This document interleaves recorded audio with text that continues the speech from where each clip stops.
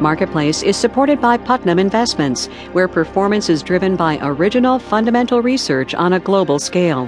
This is Putnam Today. Produced in association with the University of Southern California. Last week's initial public offering from General Motors capped a good run for new stock offerings, but drowned out in the excitement of it all was word that Harrah's Casinos pulled its IPO just before launch. Seems investors are getting kind of picky these days. A lot of debt will keep them from placing their bets. From American Public Media, this is Marketplace.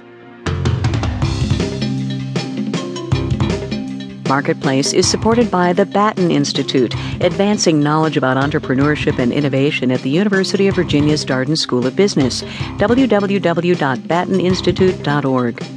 And by Progressive Insurance, with more than 30,000 local independent agents. Information available at progressive.com. From the Frank Stanton Studios in Los Angeles, I'm Tess Vigland in for Kai Ryssdal. Thanks for joining us on this Tuesday. It is the 23rd day of November. Just in time for the holiday shopping season, J. Crew is having a rare sale. Not of cashmere sweaters, but of itself. Two private equity firms are buying the retailer for $3 billion. And there's a sense of deja vu to the deal. A group led by TPG Capital took the company private back in 1997. Then it went public in 2006. But apparently it has an easy return policy because TPG is leading the most recent buyout. It and other firms like it have also been doing deals on the other direction, issuing stock in initial public offerings. But as Marketplace's Mitchell Hartman reports, not all of these deals made it to the cash register. First, you have to know this is a very good time for IPOs. Recent ones include GM and the consulting firm Booz Allen Hamilton. Toys R Us and the hospital chain HCA are in the pipeline. The capital markets are open for business. Darren Fabric at IPOX Capital Management runs a mutual fund devoted to IPOs. He says many are companies that were taken private in deals loaded with debt. Now the private equity firms are trying to cash out. There's money available for these companies to go public, and if there's a growth story behind these companies without a lot of overhang of debt, like you saw with Harrah's Entertainment, there will be appetite for those types of companies. He mentioned Harrah's Casinos. It's another buyout by TPG Capital, which is leading the purchase of J. Crew. Harrah's was supposed to go public last week, but investors weren't impressed and it was pulled.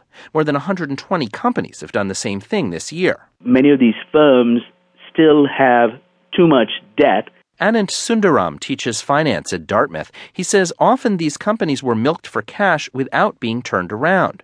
There are economic worries as well. People want to wait and see that consumer demand, GDP growth, and so on is picking up substantially before putting their money into these very large firms. Fund manager Darren Fabric says these older companies are also in mature markets. The growth prospects of a private equity company are usually a lot less than a venture capital deal. Fabric says investors would just as soon take a flyer on a promising technology startup that could become the next Amazon or Google rather than a casino company with tons of competition on the Strip.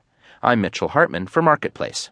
Yesterday, we told you about a sweeping investigation into alleged insider trading on Wall Street. It involves the research that institutional investors buy to help make their investing decisions. The question is how far that research strays into the territory of insider information. Well, an example is being played out right now in a lawsuit brought by the discount retail chain Big Lots. It's accusing a Florida-based research firm of going too far to dig up trade secrets and put together information that damaged the chain's stock price. As our senior business correspondent Bob Moon tells us, this court case could affect the depth and quality of stock market research. Big Lots is pursuing its lawsuit at the same time federal prosecutors are pressing a broader insider trading investigation. But the retailer's action is aimed squarely at what some Wall Street experts say has become common, ferreting out closely held information on the health of a business. Big Lots executive Chuck Hobbiel says it's not fair to most of the company's stockholders. What we're concerned about is making sure that we prevent providing information on a non-public basis to select investors as opposed to providing a level playing field for all of our investors. Tom Azami is a securities law attorney who is not involved in the Big Lots case. He says there's a fine line between inducing executives to leak secrets, as the retailer claims,